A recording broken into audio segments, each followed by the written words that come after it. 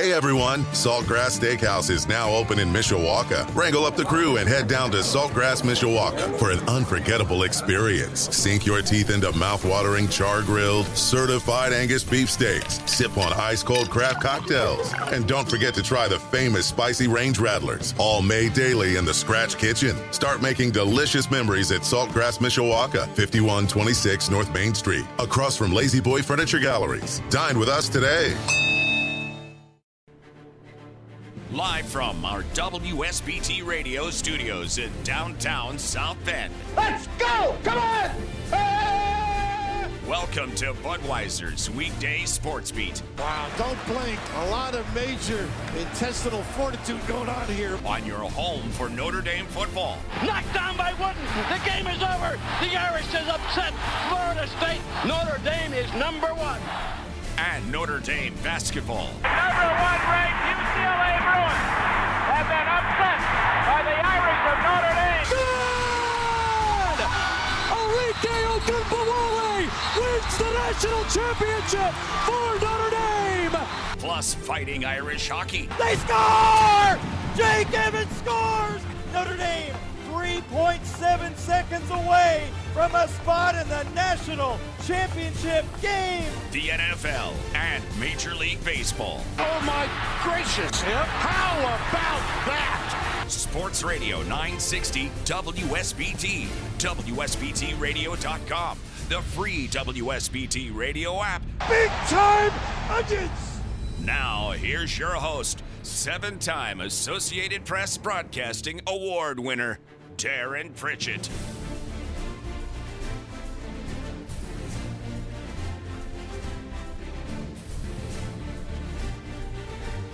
Good afternoon, everyone. Welcome to Budweiser's Weekday Sportsbeat. On your home of that Fighting Irish football team that we will see in a couple of months, Sports Radio 960 WSBT. You can stream us right now on our free WSBT radio app. Also at WSBTradio.com, and the video feed on Twitch is up and rolling as well. Hope you're having a terrific Thursday, June the 1st of 2023. Some much-needed rain fell today here in northern Indiana and southwest Michigan. Our yards are feeling pretty good right now with a little rain. But how about a weekend without any precipitation? We've had a ton of that even going back into March and April. It snowed, it seemed, every weekend that rolled around. So hopefully we will have an extremely nice weekend. But we have to get you through your Thursday afternoon. So let's try to do that here on WSBT Radio. Coming up on the program, we have our hat trick of opening topics in just a moment. June 1st is always the day I get serious about baseball. In particular, the Major League Baseball standings. The small sample size portion of the year is over, and we kind of know who you are. You, the teams out there in Major League Baseball. So on June the 1st, today we'll take a look at where things stand in the American League, who are the contenders and who are the pretenders in the junior circuit. We'll take a look at the National League tomorrow. We have a lot of work to do on our Twitter question of the day because we've had a shortened show the last couple of days. So I've not been able to pass along the results from Tuesday, and we'll get to last night's as well. We have a brand new question up and going right now on my Twitter account at 960 Sportsbeat. Some people commenting about it. People are having some fun discussing it. So we'd love for you to get involved, vote, and leave a comment on my Twitter account at 960 Sportsbeat. You'll see the question online. I'll give it to you in about a half an hour here on WSBT Radio. In the 6 o'clock hour, we have a little NFL conversation because today's my five favorite NFL lines for week 1 of the regular season. Also coming up, we've got Mike Singer joining us on a Thursday to talk Notre Dame football recruiting. Mike back from a vacation to join us, and he's got a lot to talk about. A very important official visit is coming up in a while involving a guy that Notre Dame really wants for their secondary, Caleb Beasley. We'll talk more about Caleb and that visit coming up here in the 6 o'clock hour on WSBT Radio. Also, we have a little sizzler to get to our sports wagering segment. Went 2-2 last night. We'll try to do better tonight with 2 Major League Baseball suggestions, an NBA Finals suggestion, and looking ahead to tomorrow afternoon, we've got a parlay for the college baseball tournament, which gets underway at the 16 regional sites tomorrow. So that's our program. South Bend Cubs baseball starts at 6:45 with pregame coverage from beautiful Parkview Field in downtown Fort Wayne. It's the Cubbies and the Tin Caps, Game 3 of their 6-game series. Before we get to the hat trick, a couple of notes to talk about since we were last on the air. Not surprised by this, but Purdue's 7-foot sensation, Zach Edey, coming back to West Lafayette for another season. Edey, who of course went through the NBA process, decided on deadline day yesterday that he was coming back to Purdue. You kind of look at this 2 different ways. Number one, it's great for Purdue. It makes them a top 5, probably ranked team going into next season. And a lot of hopes that they can brush away losing to a 16 seed in the first round of the NCAA tournament the way Virginia did a few years ago. They went on to win the national title the next year. That might be a lofty goal for Purdue, but with Zach Edey back, a guy that averages 23 points and 13 rebounds a ball game, pretty good place to start with a loaded roster coming back as well. You look at the roster and you wonder how Matt Painter's going to split up all the playing time with the good problem of having a lot of talent on that basketball roster. So that's good news for Purdue. The shame of it is, if we're in, let's say, the 1980s, think about when Purvis Ellison, never nervous Purvis, won a national championship at Louisville in 1986, was the number 1 pick in the draft, a 7-footer, played inside. Those guys don't exist in the NBA today. They want their 7-footers playing on the perimeter because a guy like Zach Edey has no one to guard in the NBA. He's not going to be able to hang around the basket. He would have to defend on the perimeter, and he's not going to have much success doing that. You think back, a year and a half ago, the same thing with Illinois' Kofi Coburn, a 7-foot, 320-pound guy that can dominate the paint. But he is playing, I believe, in China now. There is no spot for him even in the G League right now because there just isn't a style of play that would benefit him. And the same is for Edey. A part of it says it's kind of a shame the NBA can't create a role for him. But at the same time, you see the game evolve, and those Purvis Ellison-type guys, kind of a dime a dozen now. I don't know, Purvis Ellison would be taken in the first round, would even be drafted in 2023. He's a great player, but things have changed in the way things are done in the NBA. So, it's kind of a shame there's not a spot for Edey in the NBA, but for Purdue, they get their big guy back, and Purdue and Indiana, 2 of the teams to watch in the Big Ten next year. Michigan State, they got a couple of their key guys back. They should be really, really good. Illinois got Coleman Hawkins and Terrence Shannon back last night, and they picked up a point guard from Iowa State. So they feel like they're ready to roll once again. But the fact remains, hey, Big Ten, do something in March, folks. That would be awfully nice. Maybe a couple of teams in the Sweet 16 every once in a while. So Zach Edey back at Purdue, and good for Monty Williams, who got a raw deal getting let go by the Phoenix Suns after Phoenix was knocked out of the NBA playoffs in the second round by the team that probably is going to win the title, the Denver Nuggets. Monty had great success in Phoenix. Coach of the Year, led them to the finals a couple of years ago, but new ownership in Phoenix.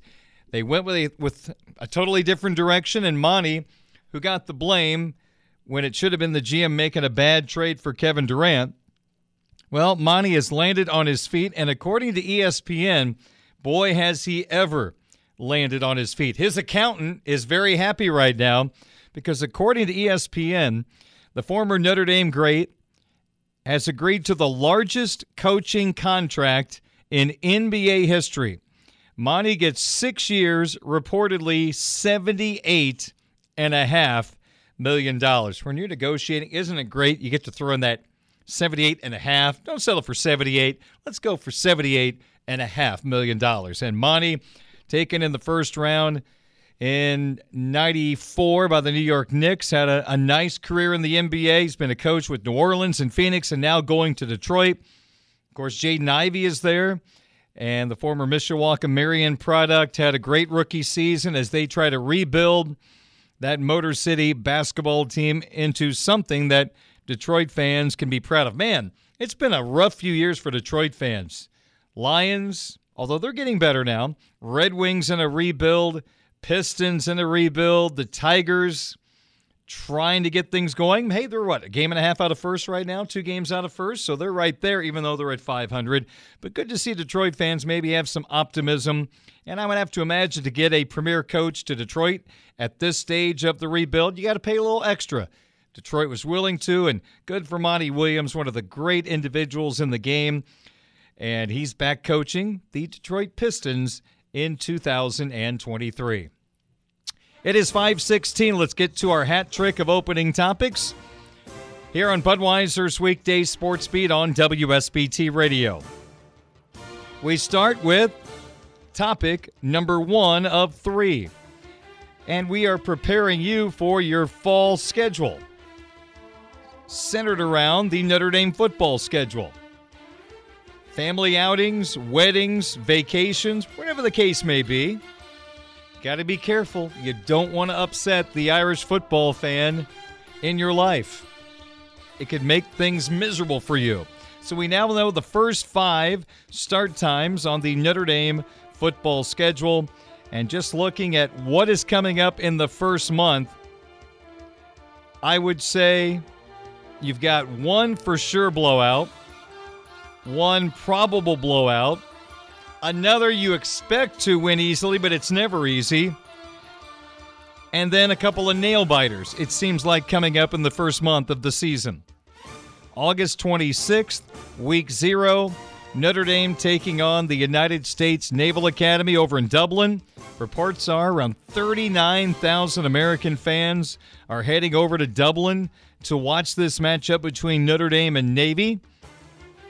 That's an afternoon South Bend time kickoff at 2:30 Eastern time right here on WSBT Radio. The early lines are out for this game.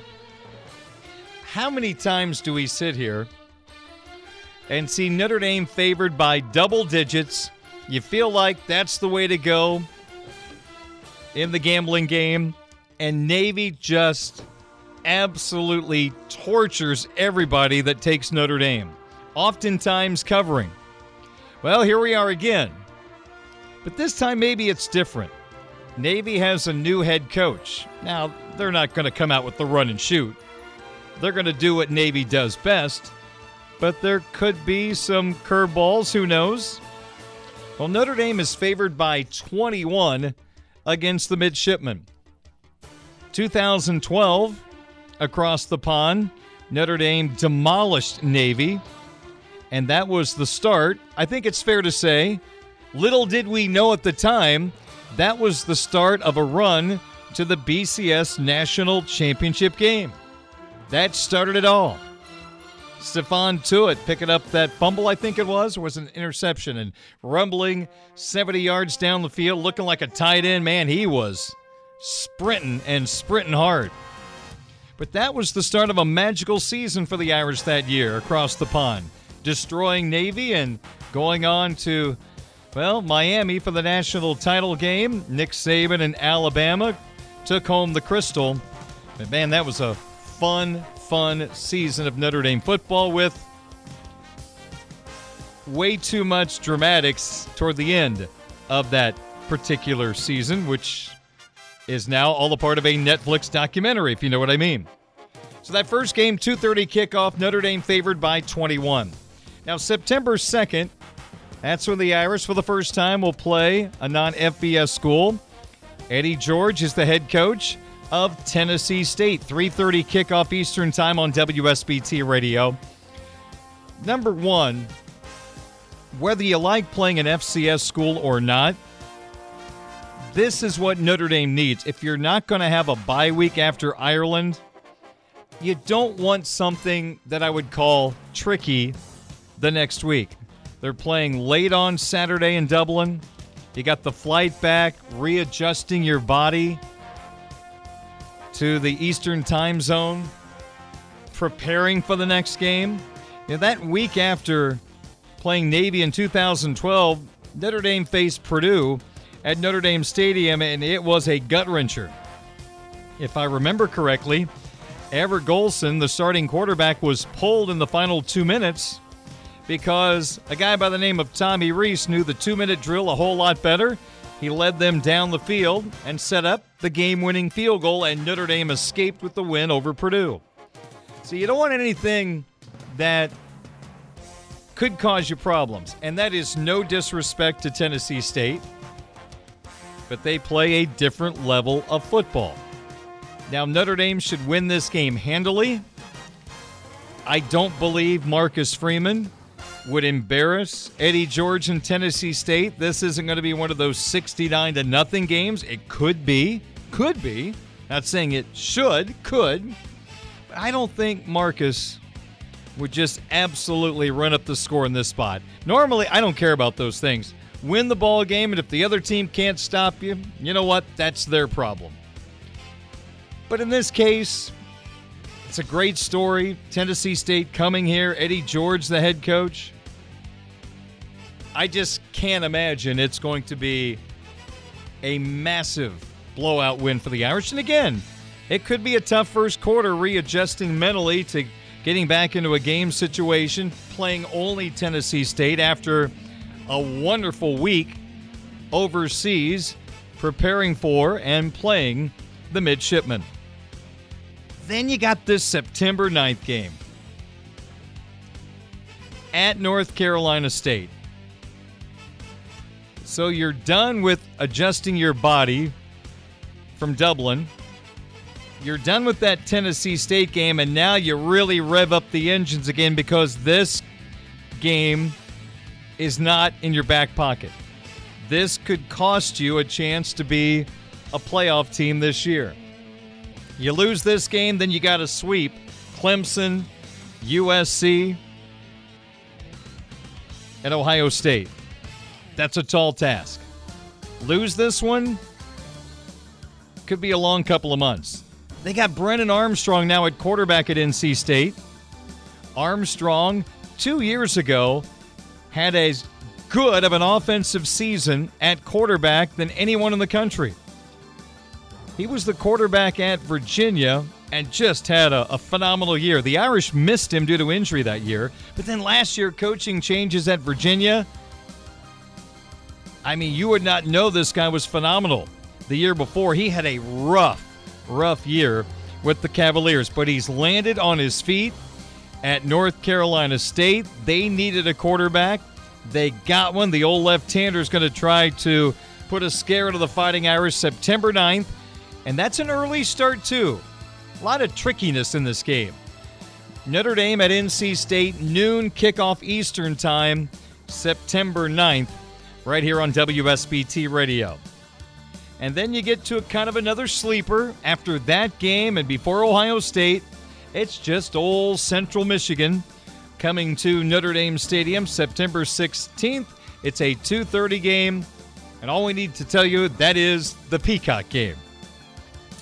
And then that 5-game stretch comes to a close with the marquee matchup on the schedule. This just has a different feel to it. The fans in Columbus could tell you that last year when Notre Dame arrived at the Horseshoe to take on Ohio State. Now Ohio State makes the trip over to South Bend to take on the Fighting Irish. Prime time. You've got all day to get yourself ready for this showdown. 7:30 kickoff here on WSBT Radio. You win that game, you're in the playoff picture. You lose that game, then you still have to run the table. Could they go 5-0? Sure. I'd like to know who Ohio State's quarterback is, and I'm not sure how good their offensive line is going to be. But that NC State game, don't sleep on it. Do not sleep on it. That could be a handful for this Fighting Irish football team. Hat trick, topic number 2 to begin the program. Let's go to the National Football League. And the Chicago Bears, their OTAs are underway at Hallis Hall. The head coach is Matt Eberflus in his second season, working with Ryan Poles, trying to bring the roar back to the Monsters of the Midway. And one of the things Eberflus was asked about this week, his quarterback, Justin Fields, entering his 3rd season in the National Football League. Made some progress last year. Massive season rushing the football, over 1,000 yards, but you'd like to see some of those rushing yards turn into big play in the passing game. Will that happen this year? Now, we keep hearing that Fields is doing a better job going through his progressions, understanding what the defense is trying to do to him, throwing the football better. So Coach Eberflus was asked, do you see this with your own eyes? Does it take you watching the tape in order to notice these things that are getting better? Here's Bears head coach Matt Eberflus on the progression of his quarterback, Justin Fields. Yeah, I mean, it's just about working our schemes, you know. I think, having our halfbacks that we have, we feel confident about those guys. We feel good about our offensive line, you know, what we've done there in terms of the run blocking. Certainly, we certainly value Simo and the way he, schemes it up every single week, you know, and changing it up the way he does. But we certainly feel good about it. And we talked about it last year with Justin in terms of the run game, you know, run it when we need it, you know, and when we're down in the red zone, 3rd down, we might need it at that point, you know, during those critical situations of the game. So that's what he's going to do. So Eberflus mentioned during his press conference this week that he doesn't necessarily want Justin Fields to rush for 1,000 yards again this season. But you don't want to give away those yards. You still want to be able to run the football. When you think of Bears football, you think of running the ball well. You get into December at Soldier Field and hopefully soon back to the postseason in January. Cold, windy, and running the football is extremely valuable. So here's Coach Eberflus on not wanting Fields to rush for 1,000 yards this year, but how do you make up for those yards that your quarterback won't gain? Yeah, I think the latter. I think it is detectable when you're out there. You can see him going through his reads quicker, reading the coverages on the snap, and processing where to go with the football. And again, it's been working with his footwork, and his release. And he's been doing a great job with all those things. And we're excited where he is right now. And is some of that to be expected in year 2?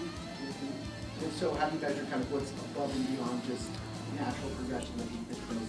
Yeah, I think some of it is expected just from the experience of last year, but I would say this, that no one's worked harder than him in this offseason, starting in February. You know, was working on his own, studying different quarterbacks and really understanding of what he needed to improve on, you know, given from the coaches, from Janoko and Luke and myself, to be able to really take that next step. And he's worked his tail off since that point.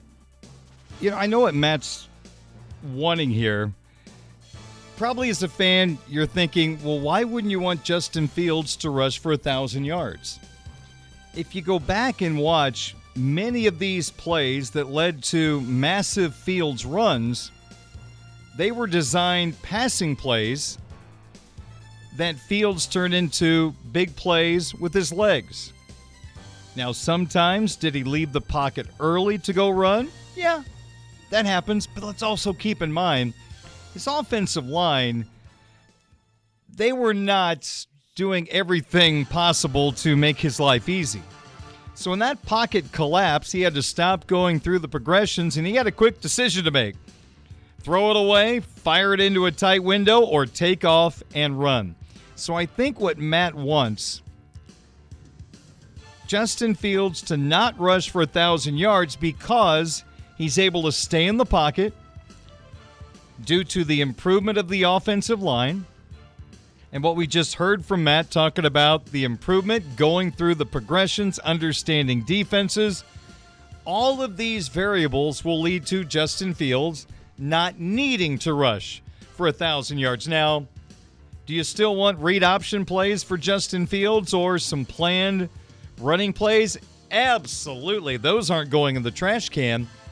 But an improved Justin Fields throwing the football, coupled with the offensive line getting better, that's a formula for the rushing numbers for Fields to come down and the passing numbers and big play possibilities go up significantly for the Chicago Bears football team. So, yeah, it may sound strange. I don't want Fields to rush for 1,000 yards, but if he doesn't, that's probably a sign the passing game has taken steps forward. And if it takes major steps forward, there is no reason why they can't at least, I didn't say win, but at least contend in the NFC North, where we aren't quite sure how good the Packers are going to be with Jordan Love, with Aaron Rodgers now in New York.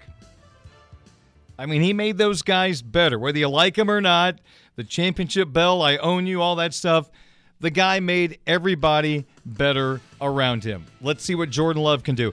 It just feels like the Vikings, there is no way they are going to tiptoe through this season like last year where they won every tight game. 7 points or less, they'd figure out a way. They're probably not going to come from, 33-0 down to the Colts and rally to win. That's once in a lifetime. It just seems like, despite having Justin Jefferson, that great wide receiver, adding Jordan Addison from USC, that is a team that could be taking a step back. And if that's the case, the Bears see only Detroit in front of them. Now, a lot has to happen, not guaranteeing it, but if the passing game gets better, then why can't the Bears at least contend in the NFC North? Final comment from Eberflus with OTAs underway for the Chicago Bears. The Bears, through the draft, made their defensive line better by adding a handful of interior defensive linemen. I guess the basic way to build a defensive line, you get your edge rushers, and then you factor in bringing in some interior defensive linemen. But the Bears are doing it a little differently. They are stacking up the middle of their defensive line with a handful of players they believe can be championship caliber players. It's a little uncharacteristic to build inside out rather than outside in. There's no right or wrong way, but most teams you see build from the outside in. Coach Eberflus, of course, defensive coordinator with the Colts before becoming the Bears head coach, was asked about why the Bears are building their defensive line inside out. Yeah, I mean, obviously you'd like all four to be able to do, push it both sides, inside and then both outside. That would be, some of the elite pass rush groups that are in the NFL right now. And we're building towards that. And we certainly feel great about where our guys are right now. But from answer your question, from building from the inside out, it's shorter distance to the quarterback. The quarterbacks feel that right away. There's been some great ones over the years that have been inside that have definitely affected the quarterback. Then in the run game, the run game is huge, because if you get cut out on the inside, that creates big holes in the middle of your defense. How limiting is it when your pass rush is struggling during the course of the year? You saw it last year. You tried different stuff, but when they're not getting home, how does that just change kind of what you are able to do across the board, in the defensive back, the linebacker? Well, I mean, I would say that there's been years that, back when I was the defensive coordinator where you would, send more pressure. You would blitz guys that are second-level pressure players, be it linebacker, safety, that type of thing. We've certainly done that and got a handful of sacks out of those guys. We've gotten 10 sacks out of that group or more than that. So that could be something that we potentially do. But you'd like to generate it from the front four. That way you can have all 7 in coverage. And you can do more variation with your coverage that way, not opening holes for the offense. But certainly you got to pick your poison and pick your time when you want to do that. Hey, I'm not saying there's an Aaron Donald on this football team, but obviously you think of the Rams and having Aaron Donald the last decade, dominating from the interior of the defensive line. You get pressure up the middle. I don't care if we're talking about Tom Brady or the worst quarterback in the NFL. Pressure up the middle drives them nuts. And the Bears are trying to put a lot of pressure up the middle this year. They need to get better with their edge rushers They would like to see a safety not lead the team in sacks. But let's see what the Bears can do by building inside out, going after 3 defensive linemen that they feel like can help them out of this year's NFL draft. All right, 5:35 is our time. Our third and final hat trick of opening topic for tonight is something a little more personal. June 1st is today, and it's a day that I do not look forward to every year. June 1st, 1989, I lost my dad suddenly to a brain aneurysm. It was also the day before my high school graduation. To be 17 and you lose a parent suddenly like that, it just shatters your world. I'm mentioning this because I've got a platform here, and maybe I can offer something that might help someone else out there. And the point I want to make is never wait to ask questions.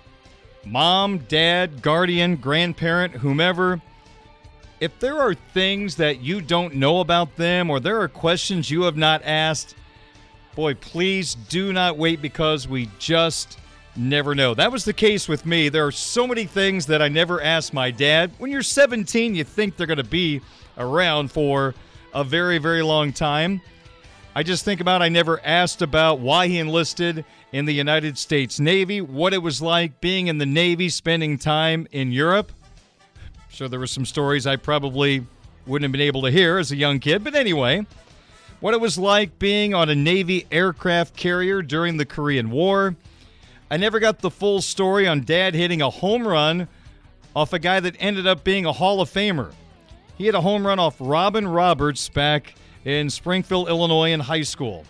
Or the experience my dad had as a Washington Senators minor league baseball player for a month. Now, he gave it up. I do know this after a month because the money was so horrible, but I never asked what it was like to be a pro ball player for a month. He got to hang out with Stan Musial one day outside of Sportsman's Park in St. Louis. Now, I can top that because I got to spend the day with Stan as an intern at Bud Sports in St. Louis. That's just a sample, but those are things I wish I would have asked. But when you're 17, you don't think about those things. So do me a favor on this day that stinks for me, maybe tonight, tomorrow, this weekend. Take a second and think about things that you might want to ask or want to know more about from someone that you care deeply about, because as we know, tomorrow is never guaranteed. And trust me, I have kicked myself for the past 34 years for not asking more questions.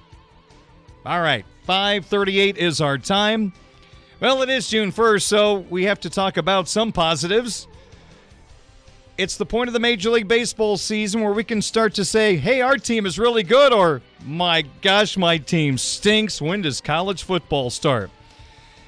Two-part series on where these teams stand. We'll begin with the American League coming up in a couple of moments. We'll do the National League tomorrow. Budweiser's Weekday Sportsbeat on your home of the Fighting Irish. Sports Radio 960 WSBT.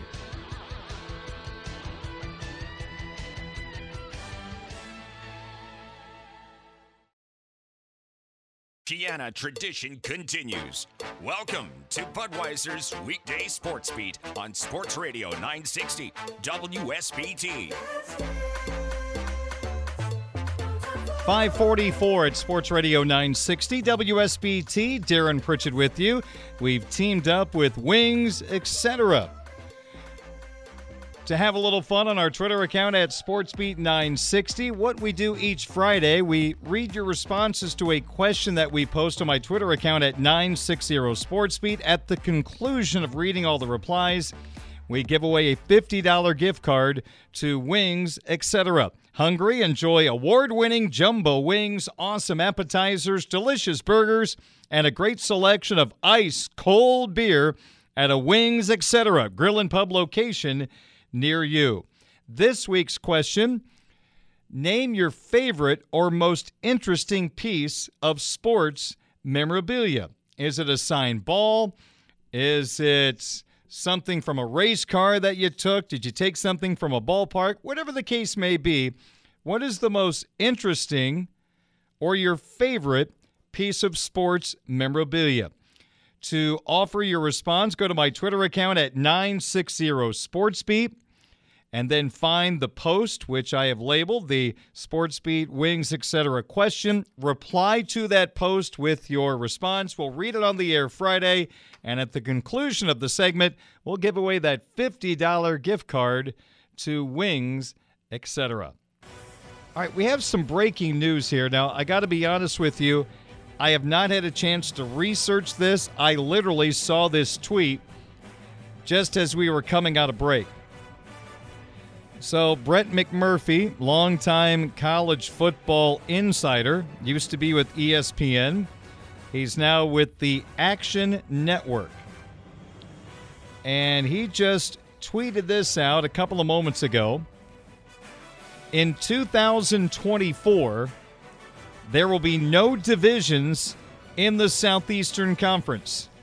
16 teams and only 8 league games. This has been debated for a while. Should the SEC go to more conference games? But they have elected to go with 8, and according to Brett McMurphy, in 2024, which will be the first 12-team playoff year, the SEC is getting rid of the 2 divisions and going with a 16-team league. The ACC just decided to do this recently. Well, it's going to be very interesting to see what the SEC schedule is going to look like with those 8 league games. This is not a criticism. It's more of a compliment. But there is no conference in America that takes care of their best teams more than the SEC. A prime example. Do you think Georgia and Alabama in recent years, do you think they played a lot in the regular season? You don't want to get those teams knocked out. SEC does a really good job of giving their best teams a chance to make the playoff. Now, eventually, Georgia and Alabama, they have to meet in the SEC title game if both won their divisions, but that is now all changing. Is there going to be a fair rotation of the SEC conference schedule going to one division? Now, reminder, you have one side of the SEC that is a meat grinder, and that's the West, with Alabama, the family at LSU, Mississippi State, Ole Miss, Arkansas, Auburn, and Texas A&M. Then you have on the east side of the SEC, Georgia, Tennessee, South Carolina, Kentucky, Florida, Missouri, and Vanderbilt. But now the divisions, according to Brett McMurphy, are going away in the SEC, and you'll have 16 teams in just one conference, not split up. And it's going to be fascinating to see, will Georgia and Alabama play in the regular season? Will there be a fair rotation of all the teams? It's a big, big decision. But possibly, this is a factor as well. We are not dealing with a 4-team playoff in 2024. We're talking about a 12-team playoff. So that will open the door for 2-loss teams to make the college football playoff. It's not happening in the 14 playoff, but in the 12-team playoff, when you have those 6 wildcard teams, you're probably going to see some 2-loss teams get in. And it would not be surprising if the SEC is thinking that going one conference, this may help them get more teams into the college football playoff. They would love to get 4 or 5 teams and laugh at the rest of the country. So that's Brett McMurphy and the story he posted. 2024, there will be no divisions in the SEC, 16 teams and only 8 league games on the schedule. So they will play 4 non-conference matchups. Will this lead to more cupcakes? I am really curious to see. Okay, 5:49 at WSBT. What I wanted to talk about in this segment, it is June 1st, which means it is the point of the season where I take the Major League Baseball standings serious. As I told you a little bit ago, small sample size is over. And we are now to the point where we have a good feel of these teams. If the playoffs started today in the American League, the two teams getting a bye in that first round, best-of-3 series, Tampa Bay, the leaders of the AL East at 40-18. And how about the Texas Rangers at 35-20? They went on a spending spree, and it's helping them win. That's good for baseball.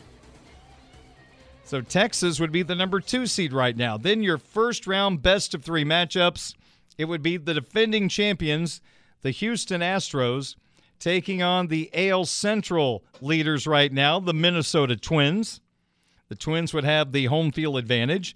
And then the other matchup would be an all AL East first-round go-around. The Yankees visiting the Orioles in Baltimore is 35-21. And as you look at the American League, we're to the point of the season that the 5 teams in the American League East are playing pretty solid baseball, although the Red Sox have now faded the last 2 weeks. But the Rays are 40-18, and everybody else under them over 500. Baltimore's young talent is blossoming. They're 35-21, 4 games back. The New York Yankees, they have dealt with a lot of injuries. A lot. And you look up, and they're 34-24, 10 games over 500, 6 games behind Tampa Bay. Toronto, who I picked to win the division, they've been highly inconsistent so far this year. The Blue Jays are 30-27 after winning today. They are 9.5 in back of Tampa Bay. And the Red Sox stumbling along as of late, 28-27. But all 5 teams over 500, all 5 teams in the AL East have plus run differentials at this point of the season. I think the Red Sox will fade away. The other 4 are going to hang around. They're going to be playoff contenders. You get 6 teams in each league to the playoffs, so you got those 3 wild card spots, and 2 of those could go to the AL East. You look at the Central, and no one's out of it except Kansas City. And I know White Sox fans probably are fed up with their team. They have no chance. You may be right, but you look at where things stand, they're only 7 games out of first place.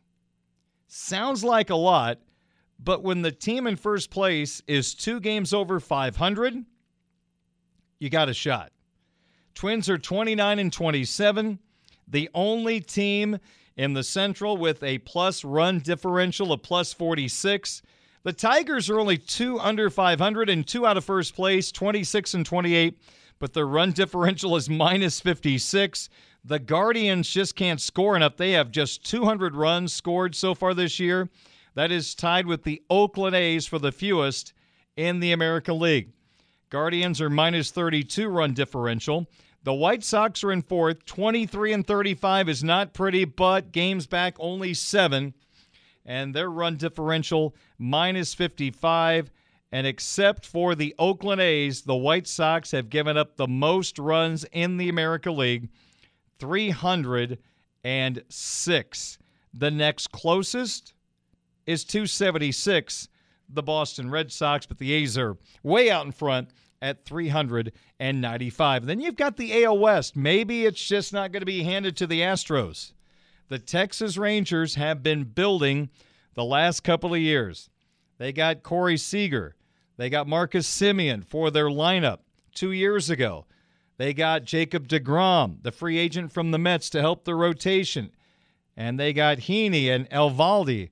So this team has went through free agency, and boy, do the agents love this. And it's good for baseball. I really think it is that a team is going for it, spending money, and is having success at 35-20, 3 games in front of the defending champions, the Astros, who are 32-23. The Angels, it'd be nice if they could compete. Mike Trout, Shohei Ohtani in a pennant race is good for baseball. They're 6 games back. The Mariners, maybe one of the big disappointments in the American League, only 29-27, 6.5 off the pace of the Rangers. And then the A's are 12-46, and we'll leave it at that. But the Rangers, they have the best run differential in the American League. They're at plus 131. I don't think anybody saw the Rangers being this good in 2018. and 23. But here come the old Texas Rangers trying to unseat the Houston Astros as the champions of the West. So you look at the three division leaders. Tampa Bay's 4 ahead. Twins are 2 in front. And the Rangers are 3 ahead of the Astros. Still not sure who's going to win the Central. It might come down to trade acquisitions at the deadline. AL East, Tampa just so solid. They hit the ball out of the ballpark better than anybody. The starting pitching is getting better. They just got Tyler Glasnow back, who's been out all year. He's now rounding into form, and he is part of a terrific tandem at the top of the rotation with Shane McClanahan. Rays aren't going anywhere. I don't think the Rangers are going anywhere, but the Central, I've got no clue who's going to win that. Maybe the Sox can catch fire. I've been saying that, but I'm holding out hope, but I'm not quite sure it's going to happen. But in the Central, we all know they're in the right division, and if they get hot, it doesn't take long to crawl up the standings.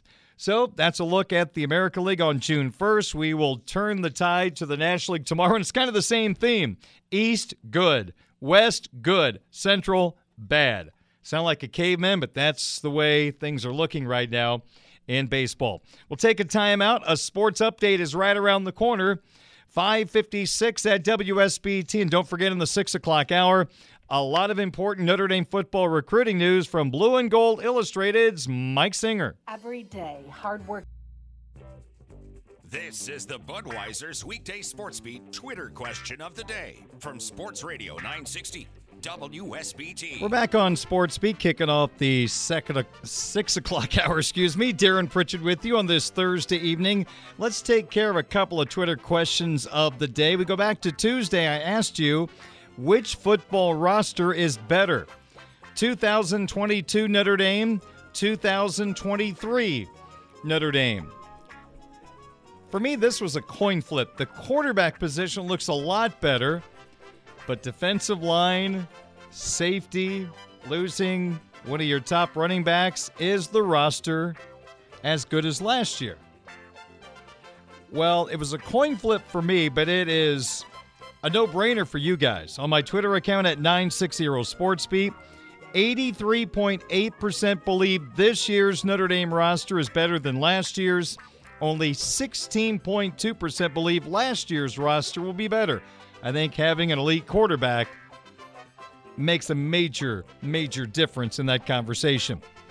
Then yesterday, which of these 4 choices is most likely to occur during the 23 Notre Dame football season? Now, there's a chance none of these 4 happen, which makes it difficult.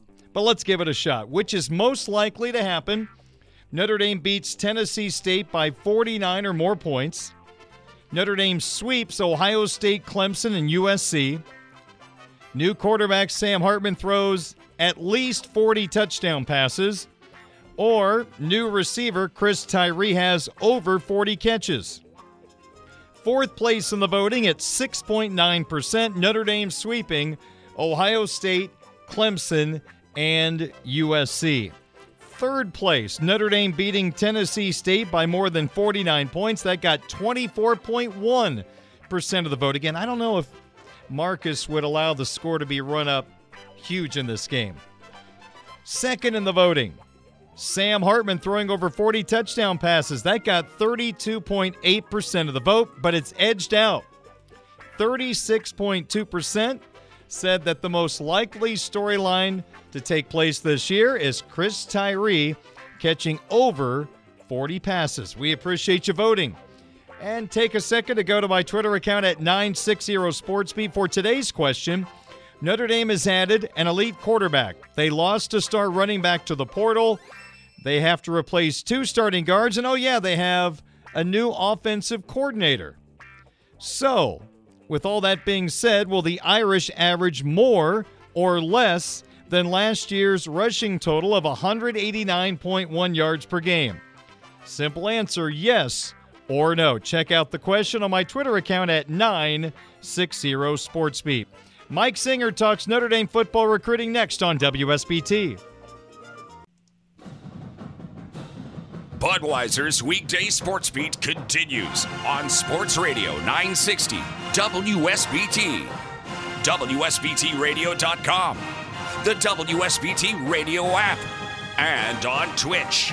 As Darren Pritchett talks Notre Dame football recruiting with Blue and Gold Illustrated insider Mike Singer. Well, it's great to have Mike back on the program after enjoying a little vacation time. It was good to have Kyle Kelly on the program last week after Logan Thomas picked the Fighting Irish, that outstanding edge rusher from the state of Texas. It seems like, Mike, the last week or so, there's just been a lot of recruiting chatter, and you've been doing a lot of reporting since you got back from vacation. I feel like every other hour there's a defensive line update, and we'll get to that in a moment. But let's start with a pretty exciting player out of Tennessee, the Lipscomb Academy, cornerback Caleb Beasley. And, Mike, he's a player you've told us about in the past. I guess I always assumed Tennessee's probably going to be in the driver's seat, but Notre Dame's got him coming to South Bend. They're in years at this point that we've been talking about Caleb Beasley on our show. Seriously, I want to say got the offer fall 2021. So yep. I mean, we've been talking about it for a while, and a standout at Notre Dame's Irish Invasion camp last year, and I got to see him a couple months after that at a preseason, regular season game down in the state of Georgia, and just a fantastic player. And I really like Notre Dame early in Beasley's recruitment, 4-star corner. I don't know how he's ranked outside the top 100 nationally for these websites. I think he's an absolute freak show. I think, honestly, in my opinion, I think he's ranked like a 5-star type guy. But, the websites don't think that, but I'll just I'll die on that hill. But I like Notre Dame for him. He ends up committing to Tennessee. This would have been October of last year. Notre Dame said, you know what, we're going to keep fighting for you. So every opportunity they get to go to his high school, they do it. All those recruiting periods, coaches on the road, they're always at Beasley's high schools, literally as much as they're allowed to. And then they got him on campus for the April 1st recruiting weekend. And then how about this? Darren Blue and Gold had this scoop. This has been on Tuesday, that he's going to officially visit. And we had been hearing about this, that Beasley and Justin Scott, the 5-star defensive tackle from Chicago St. Ignatius, were looking to officially visit for the Ohio State game. And then we were able to break this news. So the Tennessee commit going to officially visit for the Ohio State weekend. So a pretty big deal here, Darren. Notre Dame has 2 really good cornerback commitments, Carson Hobbs from Cincinnati, and then Leonard Moore down in the Austin area. If you land those 2 and you add Caleb Beasley to the mix, I mean, goodness gracious, with Brian Urlacher's son, we're looking at a really good defensive back class. And then later we'll talk about another defensive back who Notre Dame's looking pretty good for. Darren, defensive back recruiting is looking pretty good right now. But will they flip Beasley from Tennessee? This visit, I mean, it is in 11 weeks or something like. A lot can happen between now and then, so we'll see. But Beasley's also taken an official visit to Oklahoma, so it definitely looks like he's not shutting down his recruitment. I'm wondering, just as someone that talks to these players and looks at the film, do you ever email or call up the On3 people and say, hey, this guy's rated as a 4-star. I think you need to reevaluate him. He might be better, or a 3-star. Have you ever done that, and does it make a difference? Yeah, I'll do it more if I've seen the guy in person, right? Because I have access to Huddle just like, our On3 people have access to Huddle. But when you go see him in person, it can be a little bit different. So I will there. But yeah, there are sometimes I pound my fist on the table for certain guys, but I don't like to do it too often. Sure. Because if I am going to do it, then I want them to be like, oh wow, Mike doesn't do this whole lot, so he must really believe in this player and has seen him. Yeah, Beasley is definitely one of those guys who have actually done that. Have you? Yeah. Well, I'll tell you what, if you ever come up with your own star list, it could be Singer their praises. I mean, that's a pretty good catchphrase. I think it would be probably a terrible rankings list. I mean, as much as everyone likes to say, oh, like this ranking website, oh, their rankings are awful. I'm telling you guys, if you did it yourself, yours would be probably worse. It's a lot more difficult than it looks. All you got to do is show your business card with Joe Alt on it. It's all good. They'll all bow down to you. He's Mike Singer, Notre Dame football recruiting insider, Blue and Gold Illustrated, blueandgold.com, of course, tied into the On3 platform. I can't wait to get your thoughts on this, because when I heard this story pop up, I immediately thought this is something that would be really good to talk about in our recruiting update. Notre Dame, any chance they're going to change the official visit policy for committed recruits? And this kind of came up because Brent Venables at Oklahoma now has this allegedly stern policy, although it seemed to not be the case late last year, going after certain safety, but maybe I'm mistaken on that. So what are your thoughts on if Notre Dame might change the way they handle committed players and visiting elsewhere? Yeah, I can't speak much to Oklahoma, but just for folks who might not really know what this is all about, I'll try to give as brief as a rundown as possible. So when Marcus Freeman became head coach, they basically implemented the policy, and this is not something that was written in stone or was tattooed on their arms or they replaced play like a champion sign with this policy. So let's all take that into consideration. This is something that very easily can be changed, and we might see it. Is if you're a player and you're committed elsewhere, you can't come take an official visit here, because Notre Dame's own commitments, they're not going to allow to take official visits. You can't have it both ways, right? Sure. You can't tell your own commitments, hey, you can't, if you officially visit elsewhere, we see you as a decommitted player, but then also have, players committed elsewhere come take an official visit to your school, because then the guy committed Notre Dame will be like, but wait, I can't, but they can come here? Like, that doesn't sound right. So it's basically Notre Dame's policy. So I'll give an example of last year, Caleb Smith, who was a receiver who's committed to Texas Tech. Notre Dame was looking like they're going to flip him, but to take that official visit, he had to decommit from Texas Tech, and that's exactly what he did, and then he committed to Notre Dame. Same deal with Kenny Minchie last year. So I think a lot of people hear about this policy and they're like, oh, I don't like that because I want to be more aggressive. But I think it's helped Notre Dame flip players elsewhere.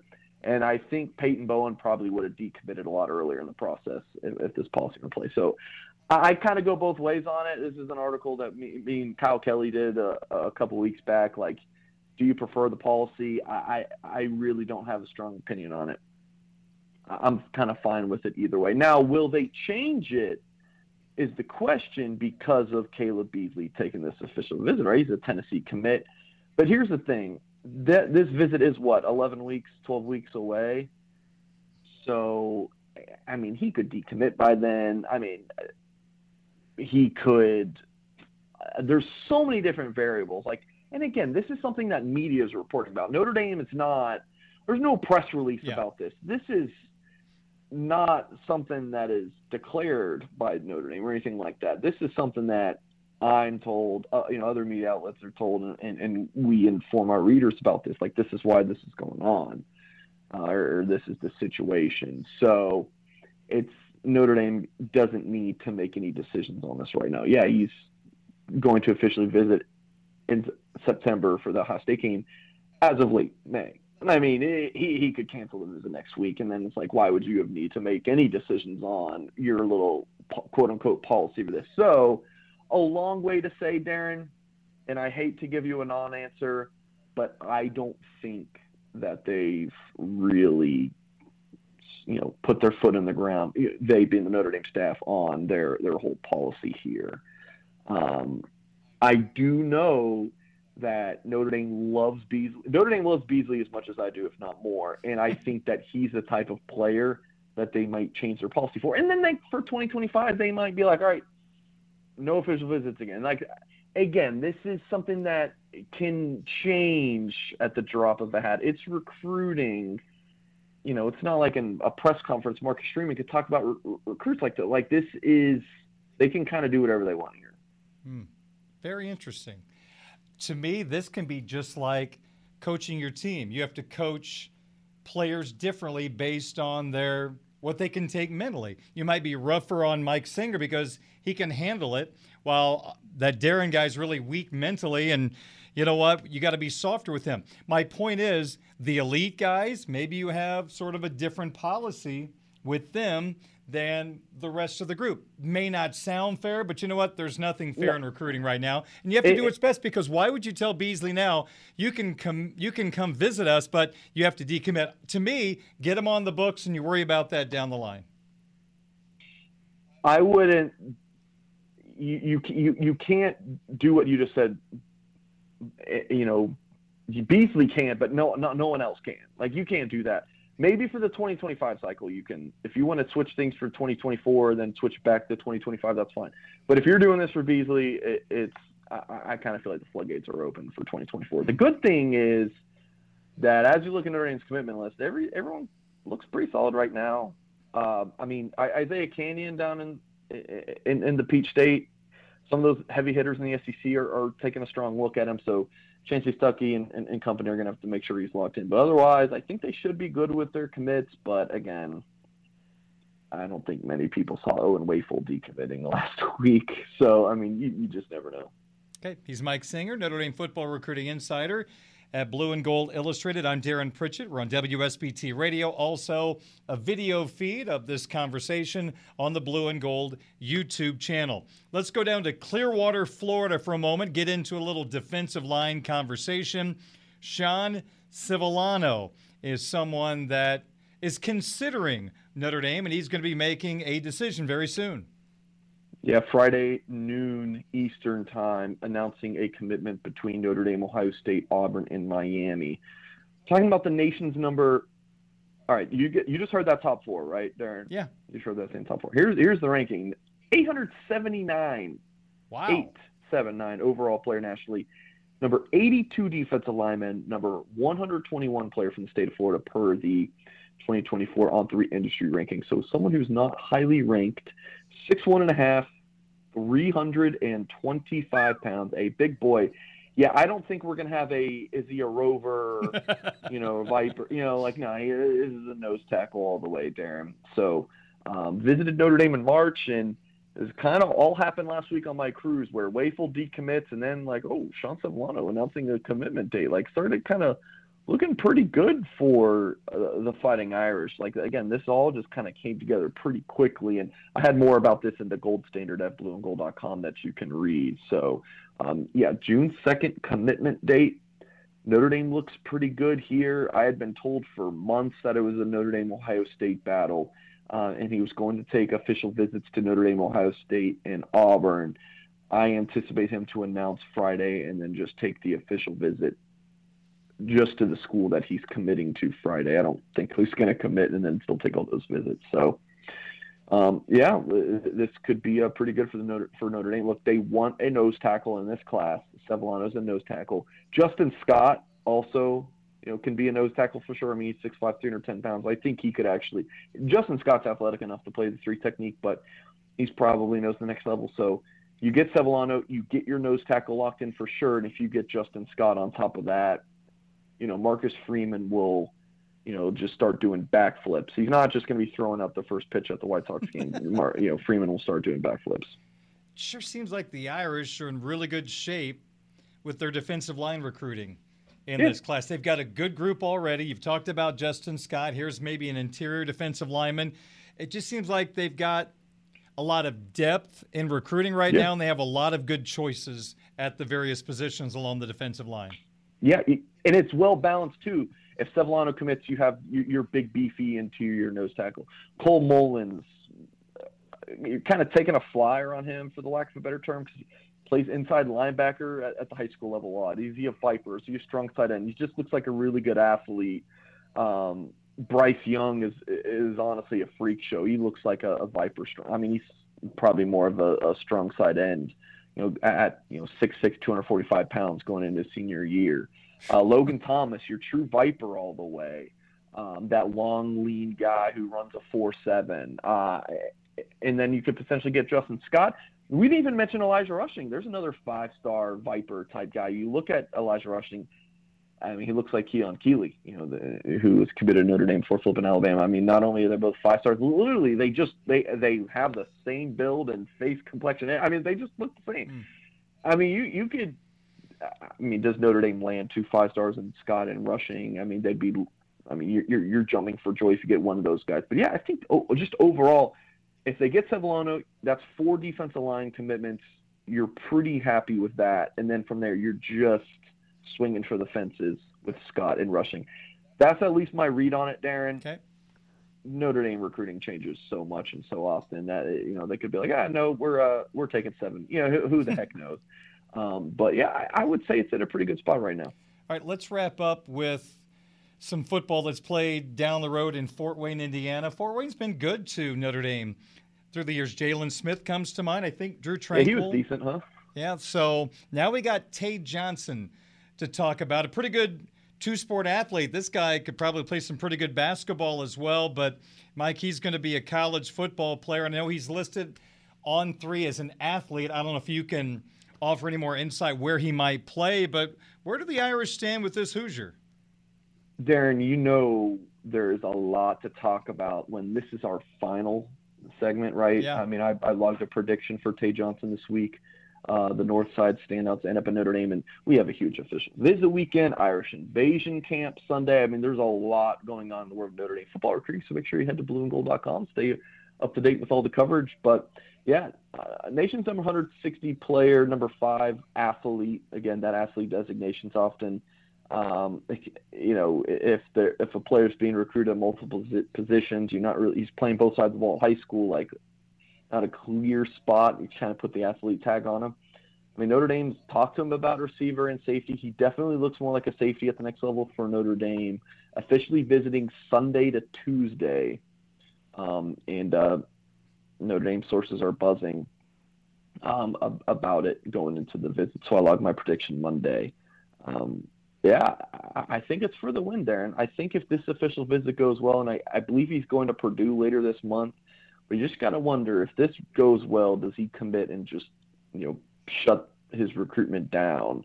I think that's at least what the Notre Dame staff hopes. But you mentioned with defensive line recruiting, it's looking really good. I think if Johnson commits, you're feeling the same about safety. All right, you got Urlacher committed, Brian Urlacher's son from Chandler, Arizona. Now, if you get Johnson at the safety spot, you're feeling pretty good.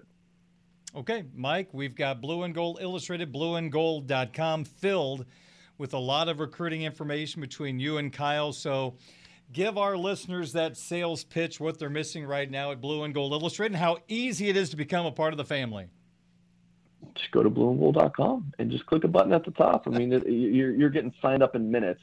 Our current offer is join blueandgold.com for $29.99. Gets you access for 6 months, and this is a limited time offer, so please do consider signing up for that. Yeah, this is just kind of a taste of the information. These, the interviews with Darren, they're just a taste of all the info that we have there on a daily basis. I'm going to leave you with this question, and I mean for the answer to be broad. Would you say that we are a while away from Justin Scott making a decision? Notre Dame wants to have him for an official visit for the Ohio State game.